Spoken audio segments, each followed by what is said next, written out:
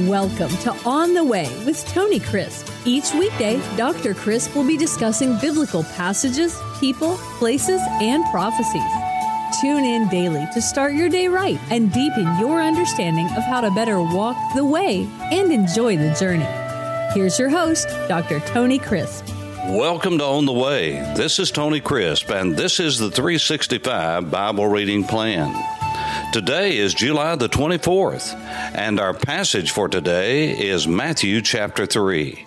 In those days, John the Baptist came preaching in the wilderness of Judea, and here's what he was saying: Repent, for the kingdom of heaven is at hand. For this is he who was spoken of by the prophet Isaiah, that is, John, the voice of one crying in the wilderness, prepare the way of the Lord and make his paths straight. Now, this is a quotation right out of Isaiah chapter 40 and verse 3, talking about the pathway for God himself to walk. Yes, the scripture is a quote that says, the voice of one crying in the wilderness, prepare the way of Yahweh, prepare the way of Hashem, prepare the way of Adonai, God himself. And that is what John was doing. He was making the way for Jesus the Messiah, who is God walking and God talking. And in order for people to receive Jesus, they had to change their mind about who God is, not that he is any less, but that God himself would have to come and rescue Israel and all the people of the earth from their sins, because only God could do it. And so the people had to change their thought patterns and their thinking. That's why the word metanoeo, which is the Greek word for repent, that means to change your mind, change your way of thinking, which determines your direction. As a man thinks in his heart, so he is. And out of the abundance of the heart, the mind, the innermost being, the splagna, his bowels, his gut, out of his innermost being will come the issues of life. And so John was saying you need to change your mind about the message that you have been believing. You need to change your mind about the rabbi that you're going to follow, the teacher that you're going to follow, the truth about how a man is made right with God. You see, a person was never made right with God by keeping the law. The law was not given to save. The law was given to show the moral nature and character of God and his expectations for us. It was codified, the moral law of God, and no man could keep it. And it was given to show us that we needed a Savior. This is what the Apostle Paul said in Galatians. This is what he said in the book of Romans. And whether you are a Jew or Gentile, the only way you can be saved is by trusting God's Word himself. And that is God's Word in the person of Jesus Christ. And so John is saying to the people, you need to change your mind about the message you believe. You need to change your mind about the master you're going to follow. And so the scripture says that after it describes John and the Pharisees and the Sadducees and all coming out to see what he was saying, in verse 13 it says, then Jesus came from the Galilee to John at the Jordan to be baptized by him. Now, this was near a place called Beth Arba. That is, it was the place where John was baptizing. We know the area where that is, where it was, where it ever shall be. It is not far from Jericho, and John was baptizing in that lowest point on earth. And while he was there, Jesus came to him, and John tried to prevent him, saying, I need to be baptized by you, and you're coming to me? But Jesus answered and said unto him, John, permit it. Allow it to be so, for thus it is right. It's fitting. It's the right thing to do for us to fulfill all righteousness. That is, to do what is best. Then he allowed him. And when Jesus had been baptized, Jesus came up immediately from the water, and behold, the heavens were opened to him, and he saw the Spirit of God descending like a dove and alighting upon him. And suddenly a voice came from heaven saying, This is my beloved beloved Son, in whom I am well pleased. Now I want to talk to you about Jesus being baptized and why he was baptized. To do that, I need to help you to understand what baptism is and what it's not. First of all, it has nothing to do with washing away of sin. If that's the case, Jesus wouldn't have been baptized. No, it has to do with a couple of things that I hope that you will remember. It's primarily associated with identification. Now remember that. Baptism has to do with identification. Secondly, it has to do with illustration. Those are two I words that you can remember. It has to do with identification and with illustration.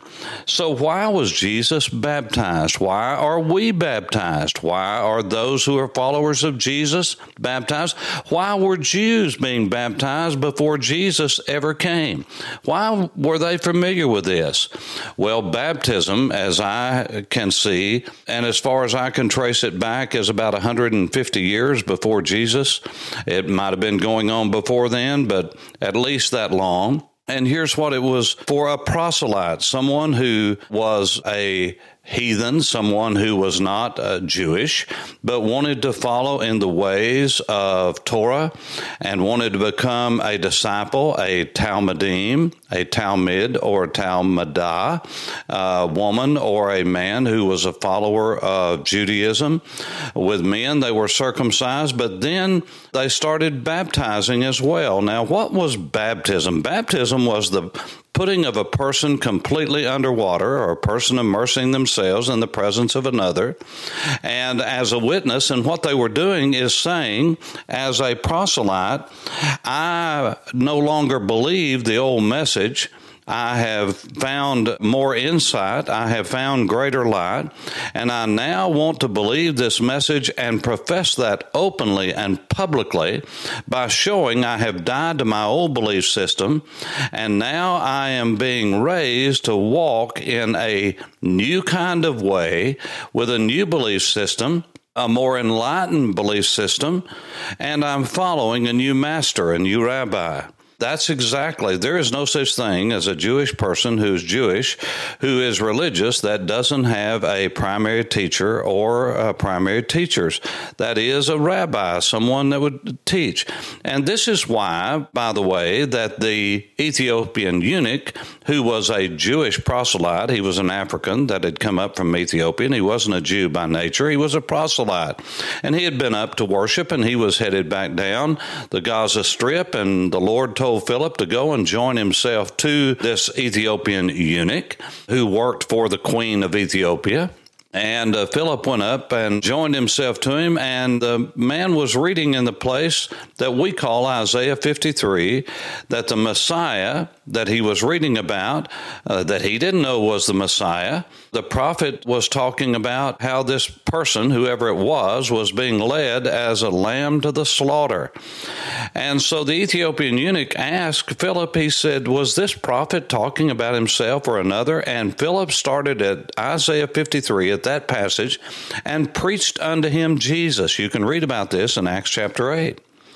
And as soon as this Ethiopian eunuch, who had already been immersed, who had already been circumcised, who had already identified with Judaism, who had already identified with the message of the hope of Jews, which was the Messiah and the resurrection of the dead, and he said, here is water, what hinders me? What keeps me from being baptized, being immersed? And he said, well, you can be if you are trusting this message, if you believe, if you trust what I have told you and what God says, what the prophet is talking about. And he immediately stopped the chariot and was immersed, was baptized. Why was he doing that? He was identifying with the message that he had just read in the prophets, out of the prophet Isaiah.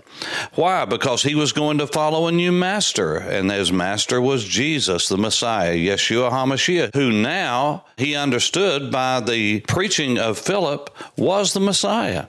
And he believed that and trusted that and was baptized. So you say, okay, it's for identification. And so I've got that. Okay, what's this illustration thing? Well, it shows a death to an old belief system, that person showing that they have been buried. They go under the water. They come out of the water showing a resurrection. That is a new way of life, a new way of thinking, to follow a new message and a new master. This is why the Apostle Paul picked up on that in Romans chapter 6 and says, all of us who are followers of Jesus, we are buried with him by baptism unto death, and we are raised to walk in a new kind of life. We have a new way of thinking. We've repented of our sins. This is why on the day of Pentecost, the Apostle Peter said, in answering the question of Acts 2:37, what must we do to be saved? Peter said, repent, all of you, and everyone that repents needs to be baptized because you have received the forgiveness of sins. And so that's what they did. They were showing that something indeed had happened, a change in their mind, which led to a change in their direction, and now they were openly, unashamedly professing through baptism that Jesus was their master, that the message of the cross and the message of his substitutionary death, burial, and resurrection was the message they believed, and they believed that Jesus was the Messiah and he was their new master. This was the message of the New Testament. So it illustrates a death, burial, and resurrection. So why was Jesus being baptized? Now, let me just clarify something else for you. The word baptizo is not an English word.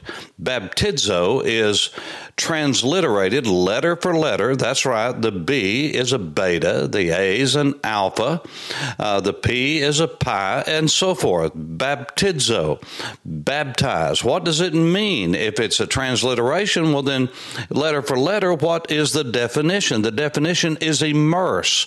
The definition is to bury. The definition is to plunge. The definition is to dip. Not sprinkle. Never does it mean sprinkle. Never does it mean sprinkle. In the Koine Greek, it is talking about immersion. That's the primary meaning of it. So you put someone into a substance and bring them out. You immerse something. You immerse them. Sometimes it's used for the word for burial itself, like an animal is drowned, it's buried. That's the way it would be used, and on and on. The idea is putting someone under the water. Why? Because of what it means, the meaning of it, not just the definition of the word, but the very meaning of the act itself. It shows a death to something, a burial, and a resurrection, a death to an old way of life, a death to an old belief system, a death to an old direction. And now that person is being raised to walk in a new direction, with a new mindset, with a different mindset altogether. And now he has a new master. She has a new master. That person is following someone else besides who they were before they went under that water to show the death, burial, and resurrection that they've had.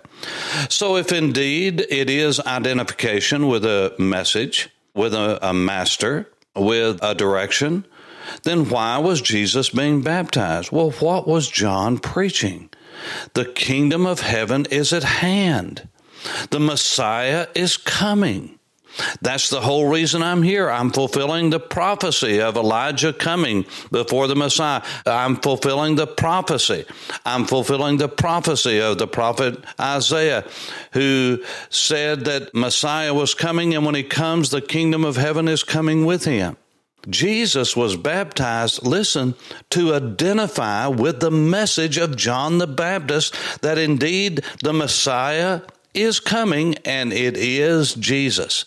And this is why when Jesus came up out of the water, he had so identified himself as the Messiah and the message of the Messiah of repentance that John was preaching, that when he came up out of the water, God the Father in heaven, Almighty God, testified openly and publicly that this was himself, his only begotten Son, his one-of-a-kind Son walking on the earth, God walking, God talking as a man.